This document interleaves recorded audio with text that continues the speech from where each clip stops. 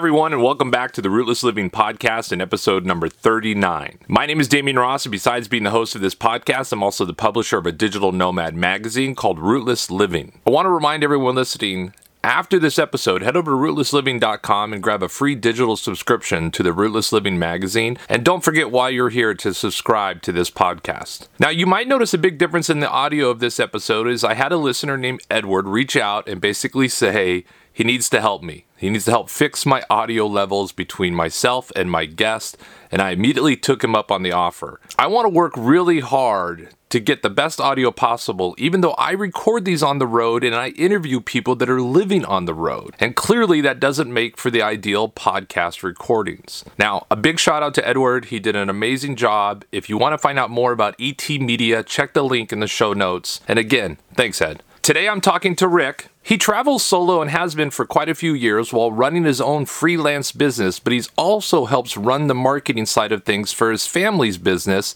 that's actually in the RV industry. But like always, before I say too much, let's get into the episode. All right, and with that, I want to welcome Rick to the show. How are you doing, Rick? I'm doing well, thank you. How are you? I'm doing good. Actually, take two. Full disclosure, Rick and I recorded this before, and it was the first time I ever had just a weird, echo weird. I can't even explain it through the entire podcast. And I just think most people would give up and quit. And I don't want people to do that. I want people to be able to hear your story. So if it sounds like Rick and I somewhat know each other, it's because I've actually already interviewed him. We practiced. Yes, yeah. We did. We had a good rehearsal. My first rehearsal podcast. So this has probably changed maybe, but where are you right now in the world? I am in the Columbia River Gorge. So I'm on the Washington side, 30 minutes from Portland, Oregon. Nice. And what do you consider yourself? Full-timer, part-timer, sometime? I'm full-time. I would say I'm a full-timer. Nice. And what are you traveling in? I currently it's a 1983 13-foot Scamp. So wow. I travel small. Yeah, without a doubt. That'll be interesting. I'm excited to talk about that. Now, when did this start for you? When would you consider you went full nomadic? So I guess my anniversary is June 1st. So June 1st of 2016. So it was 4 years this last June. Nice. And June 1st happens to be a date that I get a lot in the show. It's my date too. You're a year more experienced than me. I was a freshman and you were a sophomore. Yeah, just kidding. I was a sophomore, yeah. Us older kids. Without a doubt. Well, let's go back to before June 1st, 2016. Where were you living? What were you doing for work and stuff like that? And then what made you decide to go full nomadic?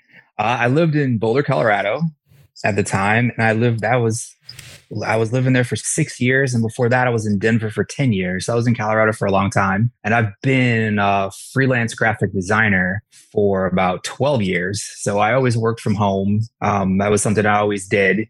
So I would take trips. And I think the last trip I took was to San Francisco. And I still had that urge to travel. Sometimes you come back and you feel like you're glad to be home and, you're good to be in your surroundings. I just kind of always felt like I just wanted to keep traveling.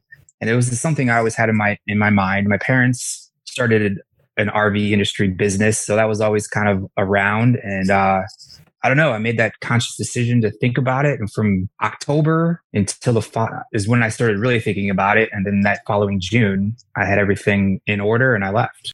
I think I do recall that the first time we talked that was basically my time frame as well too, which I find funny that it's in that 6 to 8 months is where a lot of people can find a way to pull the trigger and get going. And I think a lot of people think it takes a lot more time and planning to do it. And it really doesn't. I mean, I've heard quicker ones too, but that seems to be about kind of the norm.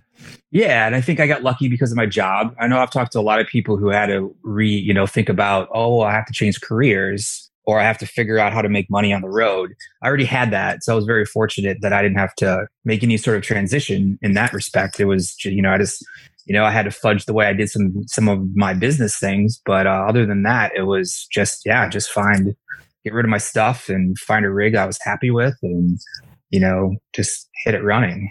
Now, did you have any RV experience kind of before you went and bought one and lived in one? No. I mean, my parents had a pop-up camper when we were growing up. So I knew a little bit about those. But no, I never drove one. I never really, I knew a little bit about it only because, like I said, my parents' business, and I would research and kind of do things like that. But I really didn't have any experience. I always knew that first rig I had was a C-Class camper. For whatever reason, I always knew I wanted one of those. I never wanted a trailer at the time. I wanted something that was, I'd be driving, I could stop it and I could just be there. I always knew that. But yeah, I had no experience. The first time I ever drove one that big was when I ended up buying mine in Arizona where my parents were at the time. Flew down there, we put the solar system in and I drove it back. And that was the first time I really have ever driven a big camper like that. That's crazy. And just side note, I feel like pop-ups, like that's still camping. You know what I mean? That's just, you have a tent on wheels where I feel like, for myself, and I'll speak for myself, I have a 42-foot fifth wheel. It's a condo on wheels. This is not camping. It's a condo. But I mean, I think pop-up is still really there because you don't have all like the basic home necessities that you do in a Class C or a travel trailer or a fifth wheel. So when people say, no, we go camping and we have a pop-up, you're still in the camping mode with a pop-up, which is... Oh yeah, I totally agree with that. Yes, for sure. So you don't have the same rig, obviously. How many rigs have you gone through in the last 4 years? It was just the two. So I had an old C-Class. This is a 27-footer. And just because I wasn't sure how long I wanted to do this, I just wanted to buy something that I could just pay cash with. So it was older. So that I had that up until almost like a year ago. I would have been just getting rid of it. And then I bought the Scamp that following October. So yeah, only the two rigs. And I mean, to go from 27 to 13, that's got to be a huge difference. And I bet going from an apartment to 27 was a huge difference, but then you probably figured out, I can even go smaller. What was the reasoning behind going smaller? There were quite a few. So at the time, last summer, I decided that I was going to go to Mexico. So I wanted something smaller for that trip in general. And also last fall, I bought a Jeep. So I was actually pulling the Jeep with the C-Class camper. So I did a trip from Colorado back to Washington. The C-Class camper just it had a lot of problems. It was maybe the most stressful 2 weeks of traveling I had. So the camper that had to go. I still wanted to keep the Jeep. I wanted something small for Mexico. So I'm like, what can I do? Is there a rig that I can, that I could buy that I could keep the Jeep. I could go to Mexico and then from there figure things out. So I found the Scamp. And so far, I've loved it, and I don't want to get rid of it. So I said, well, maybe I'll just keep it for a few months and sell it after my Mexico trip is over. But I have, as of now, I have no plans to do that. Has it been a big transition though, going from 27 to 13, or has it been? Oh yeah, okay. I mean, there's just there's just not a lot of space. Like my Jeep, pretty much, I always kind of joked, has turned into my pantry. So I had to build out like some storage in the back. Then a lot of stuff goes back there. And it's a huge adjustment. And, I feel like I got rid of a lot of things when I moved into the 27 foot. Then I just realized like how much that I had in that rig that I couldn't even take to this one. So, you find out what's really important. So what you actually really do need. And it is, I think in the long run is a good thing, because there's so much stuff that you don't really need. I love the fact of, I like simplicity. And I guess I do kind of like the challenge of doing something that's small as well. I find that fun. Yeah, I do too now. And it's funny that I've talked about this on the show that I wish I would have done this at a younger age and maybe just for a season or two. But I think what it would have instilled in me immediately early on that just wasn't instilled in me, that less is definitely more, that the idea of some sort of square footage house makes no sense, that you don't need those things that probably people look at as the American dream or some sort of status symbol. And it really does change you, because I went through the same thing. I went through 2 moves before I got into the RV. And then about a year and a half into the RV, I was like, I need to even look at the stuff that I have in the RV. Have I used it a year and a half? And I don't mind admitting this out loud, but I think this is an Oprah Winfrey trick where she talks about putting your clothes in your closet with the hanger backwards. So, the hanger is on the opposite side of the pole in a way. And if every July or January you look in your closet and that hanger still happens to be backwards, then you haven't worn that item of clothing for like an entire year. And why are you keeping it? And I was like, it's those kind of things that you start to kind of look at. I too, at 42 feet, kind of feel like we could go a lot smaller. I'm enjoying it for now, but I know that I could do that if I needed to. Yeah, there is something good about that, about getting rid of things. And right before I moved to Boulder, I lived in a cabin up in the mountains for about 8 months. And it was like a furnished little thing. So I didn't have to worry about taking, like anything. I had a bed and all that kind of stuff. But I mean, basically I had a Jeep at the time. And basically I think I took my computer, some clothes, and my camping gear. And that's all I took with me. And that's all I really needed, because, my computer is my work, is my entertainment. I went, camping on the weekends. I mean, everything I really needed in my life, I could fit in the back of my Jeep easily. So I already kind of had a little bit of experience, living in a small little cabin like that. It was easy to get rid of things. And, I still hold on to things that I'm like, why do I still have this? But for whatever reason, I can't quite let go. And I still have a storage unit in Colorado as well that I keep saying to myself, why am I paying money for this? Because I don't think I've looked at it in 3 years. Now, is there like heirloom stuff in there or things that are priceless from a memory standpoint, or is it just furniture? Yeah. I have like a couple of chairs from my college days. I actually have like an old chair that my grandpa gave me. So a few sentimental things, but I could probably get rid of 90% of the things that are in there. But for whatever reason, sometimes it's always tough to get rid of things. But I make it just a challenge to say, all right, so I don't need these things. I can live without them. They could either be, sent to someone else could use them. I've actually given away a few things that were in there to friends when I go back to visit, like that people could actually use instead of just sitting in a storage unit, some lamps and chairs and such. So yeah, I think a lot of that stuff could go away. Without a doubt. Well, I'd be happy with it. Let's transition into work. I know we hinted and talked about it a little. So you're a graphic designer that was basically remote and looks like you had clients that were just contract or on retainer. And so making the transition to going nomadic was pretty easy. How did your clients respond? Did they know? Did they care? Was it an issue at all? Not really. And I was a little surprised. I thought maybe there'd be a few that would have some issues with it. But for the most part, like most people are too busy. They don't really want or have the time to meet with you face to face. So most things are done over email and, text message and all that, phone calls anyway. So I don't really think I lost any clients because I moved. I think there's a few people who, regardless if I saw them or not, felt more comfortable if I was around, but everyone took it well. A lot of the clients I've had for a long time. We had a good relationship, and so they worked with me well, and it's been going on for 4 years, and a lot of those clients I still have. So it's been a very positive experience. Yeah, it's weird. It's hit and miss when I've talked to people about this, where I literally have heard stories where they've never met face to face. They're not even in the same state. But the idea of working with someone that's traveling is just too weird for them. Like somehow they won't be able to be on call and it's so weird to me. Like even in my old job, I told my boss when I was getting hired, I wanted to move to Texas from California. In the interim of working there, the RV idea came up, and I was really not very vocal about it in the beginning because I wanted to, get some kind of experience behind me and then start getting vocal. And if they said anything, I could say, hey, I've been doing it for 6 months and it wasn't an issue. Why isn't it an issue now? But I always wonder about that with clients, like if it becomes an issue. How has the response been now that you're doing it, in the sense that when you're talking to clients and you're different, are they more engaged with kind of your lifestyle, or is it just same business as usual?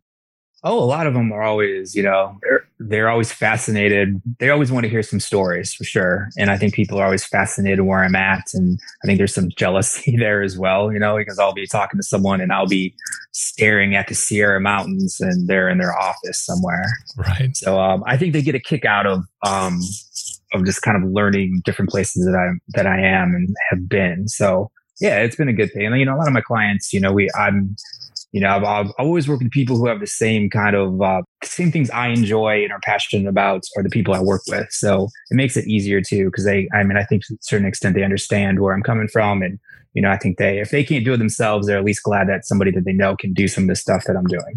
Gotcha. Now I know we'll talk about the family company, but are your clients in and around the RV industry, or is it just hodgepodge? Not really. When I was living in Boulder is a huge hub of sustainability and eco and, natural foods. So that's and I'm huge into all that stuff too. So that's where a majority of my clients are. I've gained a few, RV clients along the way. I've done some logos for, some people doing, some solar work for RVs and maybe a blogger or two. So I've done a few here and there, but the majority of my work is still kind of in the kind of sustainability, eco kind of green realm of business. Gotcha. How has work been for you? Do you feel like you're more productive on the road versus, working back at your home in Colorado, or is there a difference that you see, as far as just your work ethic, and not in the sense that, I guess I always have a hard time phrasing this because it's like you're almost asking someone, yeah, I don't work as much as I used to, but what I feel for me, I'm a lot more productive because I don't waste a lot of time in traffic and running errands and doing these things. So how have you seen your productivity since moving full time? Is it better, worse, same? I think it's just shifted, because I always feel like, when you're traveling, there's always something you want to be doing, right? There's always like the hike you want to do or something to go, explore. So I feel like I could always, when I lived in my apartment in Colorado, I could always figure out other things to do besides work, but I do feel like I'm focused in a way where like, all right, I won't feel good about myself to go hiking until I do these 4 items. So that helps. I feel like I'm more creative, being, a graphic designer and artist, I work on logos and certain ththings where I need a level of creativity. And I feel like being on the road is kind of like opened up my creative side a lot more than like being in an apartment where I'm like, I can't get anything going. When I'm constantly, I'm using my brain and so much more when you're traveling around so much more. I feel like my creativity is opened up, and that's, I think, helped me a lot. So that's been the best part of it. It's just been the creative aspect. And I feel like I'm not having those lulls like I've had before. Yeah, I took a large hiatus from what I'll consider graphic design. Like I hadn't really used InDesign in probably a decade. And then when I started doing the magazine again, I had to like get back into it. I had designed magazines before, but it's something I try to talk to people about. The creative space in your brain, like you can't do that 8 hours straight. You need you got to be able to go outside and walk around a little, or even veg your brain watching some Netflix, kind of just because otherwise all you're seeing is, just like trying to figure out how to be creative. And it's really kind of tough. And it's the other way around too. I mean, I used to do sales, and when all I was doing was sales, I had to find something to be creative, otherwise I just would have gone nuts. Yeah. Because it's like one of those kind of things. Now, one of the things I would like to talk about too is, the family business, and this is how you and I connected. Let's get into what the family started and what you guys are working on. Yeah. So my parents, they started an RV awning business called Tough Top Awnings. About the same time, I guess I started my graphic design business. So they started making, replacement RV awnings, so if you need the fabric, your awning rips, that's what my parents do. So they started that like 2006, and they traveled for a while, and they would travel and make these things. I don't know how they did it because they were carrying these sewing machines around, and they taught themselves how to do all of it. And then since that time, it's grown exponentially. And now we're outside Vancouver, Washington. We have a facility, and my parents are pretty much, retired now. And then my sister and her now ex-husband run a lot of the business, and I do the marketing, the advertising, and all that stuff. And it's been going well. We've got anywhere between 4 to 8 employees, depending on how busy we are. So yeah, things have been going good. And just so people understand, we're talking about the replacement of the fabric from the awnings and like the slide covers. It's none of the mechanics that go into it. It's just the fabric itself. It's just the fabric. There's so many different manufacturers out there that have their own kind of hardware that it's just too hard to do the hardware part. So it's, you need an awning. We ask you a series of questions, and we do the sewing, and we have videos to show you how to put it back up and all that stuff. So no hardware, just the material. Gotcha. And my understanding from just the last time we talked was that there is a big difference in materials. And I think I've discovered that being a full-time RVer, that they use kind of some of the, I don't want to, bash it in a way, but they use the kind of the cheapest components they can, just because when you start adding all these things, and if you add high quality of anything, brass fittings to all this different kind of stuff, it really starts to add up. So this isn't, you're like replacing the awning cover you have. You're basically upgrading to something that's probably going to last you a lot longer. Oh yeah, we use like a high quality vinyl. So it is a lot better. Yeah, it's a lot better than anything that the manufacturers are putting out. And we have a 5-year warranty, pretty much no questions asked. So I think that right there says that we stand behind, the fabric for sure. So it is a good quality. And I'm just putting together a video of a how-to video we were doing, and we put, the fabrics next to each other, and just like by looking at them, you can tell the difference. So it is much better than you would normally have on a new a new rig that just comes off the assembly line.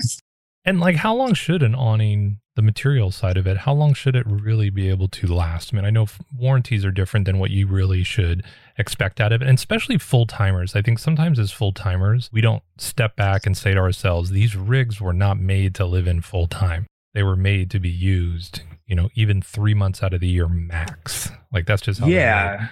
So yeah, and for the awnings, that's really a tough question to answer, because it all depends on, I think someone who is maybe in the Pacific Northwest and don't use it as much as someone who's in Arizona, where the sun gets on it every day. There's a huge difference there for sure. But we've been in business long enough. We've had people say their awnings have lasted for 10 years. Don't always know, how they're using it. But yeah, it all just kind of depends on use, just like you do with any other components in your RV. So it's kind of a tough question to answer. But like I said, I would say 5 to 7 years. They should last, unless something, storm or something like that. But even then, they should withstand a lot of that as well. Without a doubt. So when you're not working and when you're not traveling, what's your kind of exploring? What does that look like? What do you like to do? Where do you like to stay? Where do you like to go? I love being in the woods. That's one of my favorite things. I have a dog. My travel maybe is transitioning a little, because I'm huge into hiking, and that's what my dog and I pretty much always do when we're not, when we're in one place. I go to places to go hike, and that's what I love to do. I'm more of a mountain person than anything else. My dog's getting older, so that's been a transition for me, where we can't do as much hiking as we both want to do. But just to be outside, especially during this kind of crazy time, like I've basically been in the woods all year long, and that's where I feel the most at peace and the most happy. Did you know that before full-time RVing? I mean, I feel like as a city kid, I always really enjoyed the city, but since I've gotten out, I just love like these small community rural areas, but I never knew that, because all I've ever lived in are big cities. Did you know that you were kind of a woodsy guy, or did you happen upon it once you got in the RV? No, I grew up in Iowa, and like I said, my parents, they brought us out west a lot. So, I mean, basically when I graduated high school, I knew I wanted to come out to Colorado. So yeah, I've always been a mountain person, and I lived in Colorado for 17 years, did my fair share of hiking and camping, and, some off-roading, and, a little bit of other crazier stuff when I was younger. So yeah, I've always felt more at peace and more happy in the mountains for sure. So this was added to an RVing, where I could like, oh yeah, I can do this and get out every morning. I can have a different view, or I can have a 360 view of the mountains. That's an easy sell. Is there a place, for me, it's Lone Rock, Utah. I mean, if someone was like, if you had to go back to one place, where would you go? For me, whatever it is, I really enjoy that. Is there a place that you would always want to go back to, and at least, if not every year, every other year? Oh, there's a lot. I mean, I think the Redwoods is one. I think my favorite place probably on earth is probably the Tetons. I had an opportunity to spend a summer working in Jackson Hole, and there's a drive. You drive from Jackson Hole to the Tetons. There's a section where there's some hills, and you can't see the Tetons quite yet, but it's almost like I'd be driving, and my heart would start pumping faster when I knew, like, right around this bend, like the whole range opens up.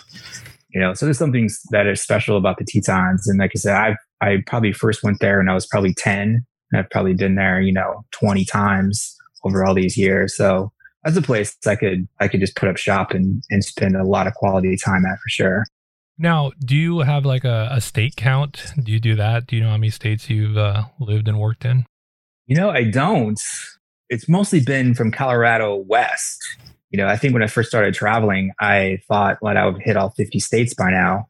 But I travel slow, and then I think I just, there's so much to do in all these states, and Utah and Idaho, and even Washington, which I've spent a lot of time. I just went to Mount Rainier for the first time 2 weeks ago, and was like blown away, and realized that I still haven't seen like the Cascades in Washington. And so most of my time has been in the West, so I probably haven't hit a ton of states because of that. I just can't get myself out of here. It's a theme that's come up. I mean, literally my last podcast that I was interviewing someone, they were really just kind of venturing in their own state, because they had to work during the summers. They really hadn't had an opportunity. They lived in Michigan, and obviously it's like you have 3 months out of the year. They basically said it's good weather, and they had to work during those 3 months. There really is so much you can do from your home state. There is this kind of pressure to get out and, see all 48 states. I know I was gung-ho for that. I think I'm on 44. But wow. Yeah, we've really moved through it. But now it's kind of like I want to do it again, and I want to go slower. Like I really want to spend time in these different areas, because actually there are a couple, like states where it was like like the state check off, where we're just going, just check it off. We'll be there in 2 nights, get the stamp, get the sticker, and then go. Yep. And now I'm kind of like, I want to go back, I want to go back and see what it has to offer. And as I meet people that are kind of, I'll say, experts in their area, and I'm like, hey, I'm going to be in your old home state. What do I need to do? It's just a long list of amazing things. So I don't want people to think that you have to go full time and travel all 48. You probably can get yourself a nice little setup and just do so many amazing things in your home state for a long time and still continue to get surprised. I mean, like what you just said, as long as you lived in Washington to get surprised, it's interesting.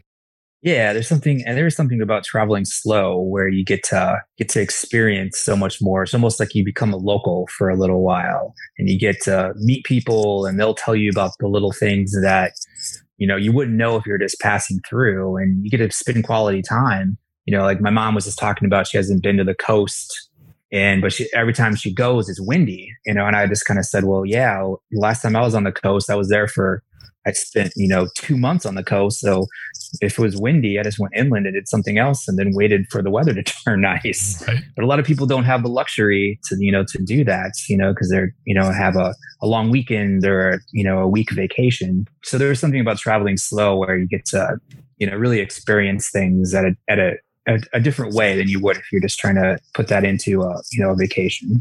I haven't had a lot of solo travelers on the show. What are you doing to stay connected, being out and kind of solo traveling? Oh, it can be tough. I joined the Escaper group about 2.5 years ago.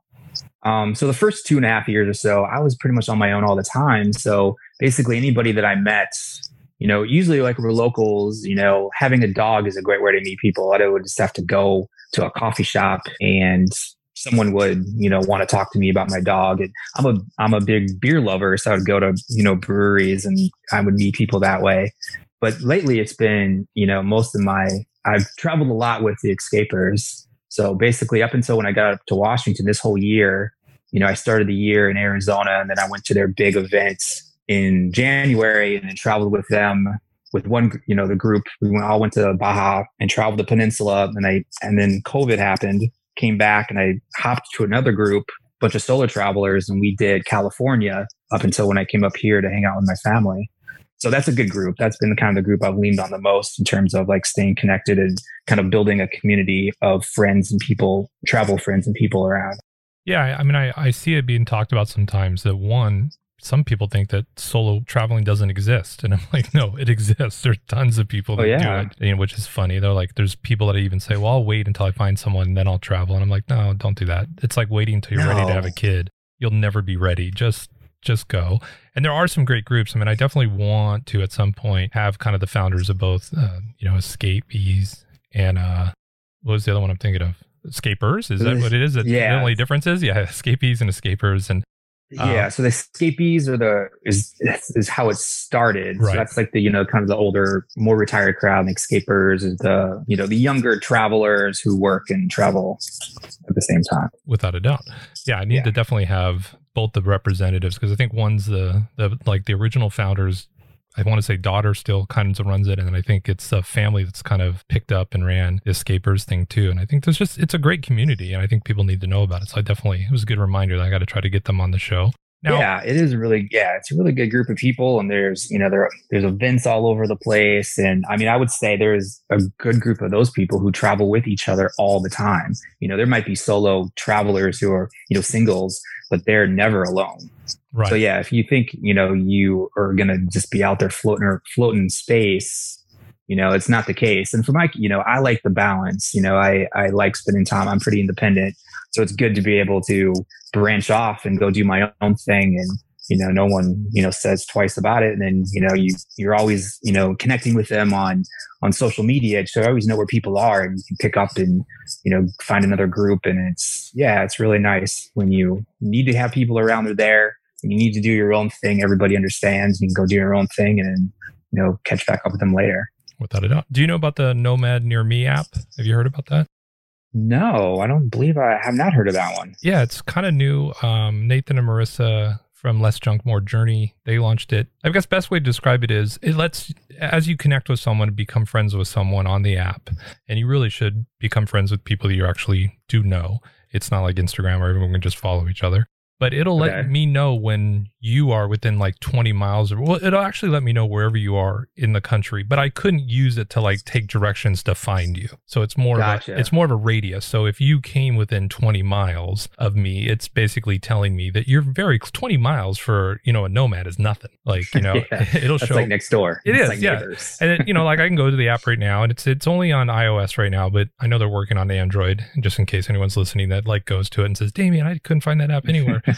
But it is really cool that it's a radius as opposed to, other apps that I've seen where it's like they're in your campground, which is like you get the alert where it's like, hey, are in your campground. I'm like, that's weird. I don't want that. Like, don't tell people. So, and you can toggle it on and off, but I just feel like it's a cool app if you wanting to connect with people, and it's just easy to see when you get in an area, you open it up and you see other people. And so far I've really enjoyed it. It's a pretty cool little app.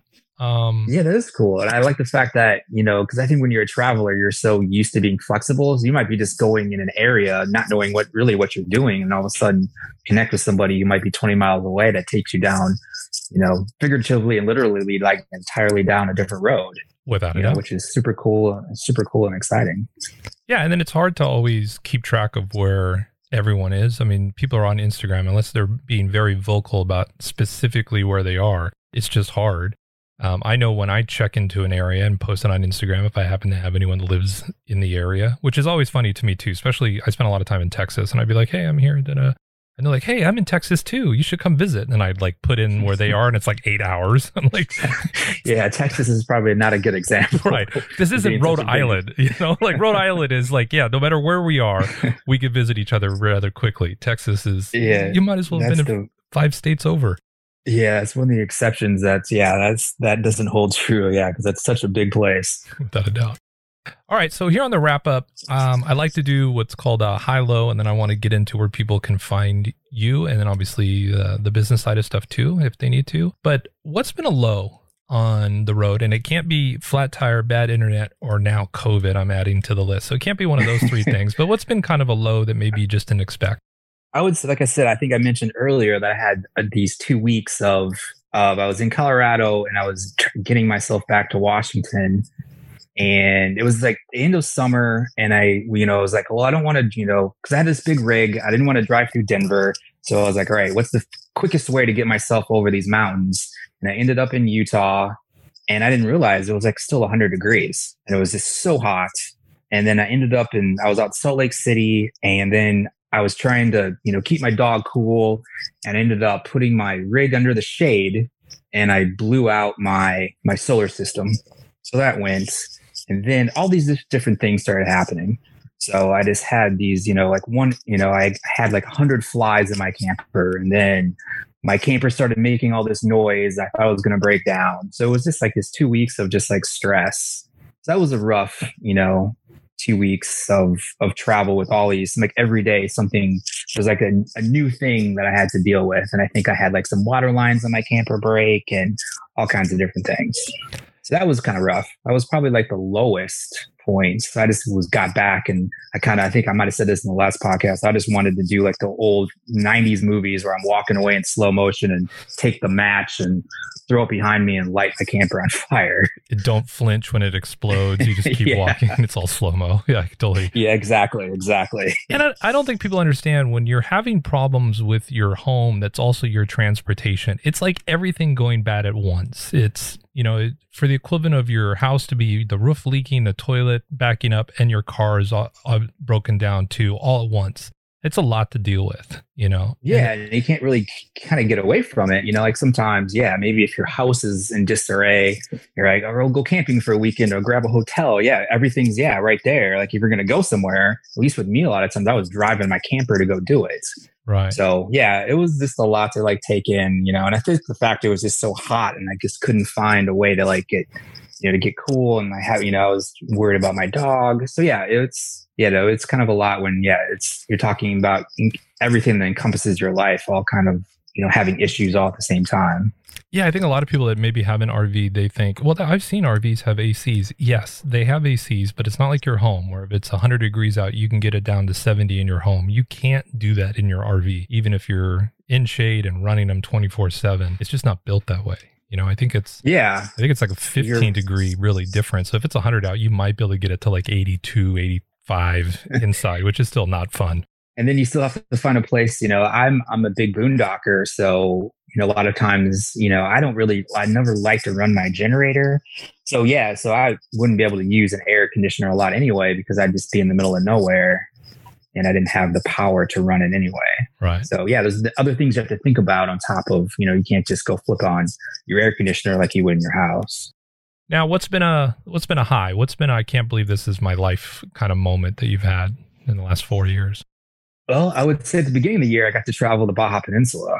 So that was pretty amazing. So basically I woke up to, I spent 2 months living on the beach. There was times where, we get up in the mornings and the beach, the water is right there. We sip our coffee and there people would come by selling food, like fresh fish and, empanadas and bread. And, that was a pretty good life, Every day just consisted of beach time and good beer and good food. And that was, I could go back and do that again. Now that's definitely something you want to do in a caravan, I feel like. Do you agree with that? Or should be people trying to go down there solo? I think you can do it solo, but I think for all purposes, I think having a caravan is probably the best bet because, safety in numbers. It's really safe down there. The only part I would say that's you have to concern yourself and having a caravan is important is that you'll go through multiple hours of no cell service. So you might be driving along. And if you break down and you're by yourself, you could get into a lot of trouble. Right. So I would say, I think, people always say, Mexico isn't safe, and it completely is. But I would say the one big thing is that because you could easily go 5 hours and not have a signal. So to have other people, because that did happen with a friend of ours. I wasn't with them, but they broke down. If they weren't with people, it would have presented a whole lot of other problems. That's just good advice. I mean, that's what I kind of see too, that the safety is not the real factor. It's just more of if something went wrong or, if you needed help getting something fixed, it's just nice to have the numbers. You can jump into someone else's vehicle. You can be in someone else's vehicle while yours is getting worked on. Because, that's my luck. That's when something would break down is when I'm way, way south of the border. Yeah. And you just don't want something like that to happen. And usually, when you're with a caravan of people, you have a variety of people with a lot of different talents who can all pull together to help, fix whatever problem needs to be fixed, which is a great thing about RVers is you always have this immense talent of people's abilities to help you do things. And, I think if anytime you really need that, you're right, is in a place like Mexico where, you might, not, even if you're somewhere where someone can possibly help you, the skill levels might not be there to fix a complicated rig, for instance, or whatever else might come up. So, yeah, to have people around. Plus, it's just more fun that way. Without it, I don't know why I had this moment. To go adventuring. With this moment thinking where it's like someone's like, yeah, my axle broke. Did anybody know how to fix my axle? And here's Rick saying, no, but I can replace your awning. It's like, wait, that has nothing to do with what I'm talking about. No, you don't understand, man. These are awesome. Which is kind of a good transition. I wanted to make a little joke, but then a good transition. Let's talk about where people can find the family business, and then we can talk about where people can find you. And I'll link all this down below so you don't have to try to write it down, folks, and you can just go in and click it. But where can people find the family company? Yeah, the best place is just toughtopAwnings.com. And from there, we're all over all the social stuff as well, but you can get all those links from the homepage on the website. So that's the easiest way to explain it. That's awesome. And I just happened to go to the website yesterday. For some reason, I don't remember there being slide cover replacements. Is that new or did I just miss it last time? Is that a new product or? No, that's been, I think the last new product that we put out, we started doing some patio awnings for the truck campers. Gotcha. But the slide outs have been something we've had since day one. So the slide outs and the patios are the two big sellers. Gotcha. It might just be that I've been shopping for those for myself personally. You know, when you're looking for something, then you start noticing it everywhere. Kind of thing. So what about you personally? Where can people, if someone's like, you know what, I need to get some graphic design work and I'd really like to support another nomad, where can they find you? Again, like the best place would be my website is originalitydesign.com is my website. And then from there, you can get to, like, I'm on Instagram and Facebook and all that stuff as well. But all the links are there. I'm in the process of getting a new site up. So hopefully it all works. I've been having an issue with getting hacked, unfortunately. So I'm in the process of getting a new site up, but I think the current site is still there. But if you just search Originality Design in Facebook or Twitter as well, or Instagram, I will usually pop up. Awesome. Well, Rick, I thank you again for coming back on the show and telling your story, and I'm excited to share it. So thanks again for coming and hanging out with me. Yeah, I appreciate it. I appreciate you doing it for a second time and listening to me talk again. That was good. Thanks, bud. Yeah, thank you. Well, another fun episode, and again, a big thank you to Rick for coming back a second time and sharing his story about how he went full nomadic. And again, if you want to reach out to him personally or check out Tough Top Awnings, just click on the links in the show notes on your podcast player. And like always, if you think you know someone that would make a good guest on the podcast, or that guest might even be you, email us at podcast@rootlessliving.com and let's see if we can help tell your story. Until next week, stay rootless.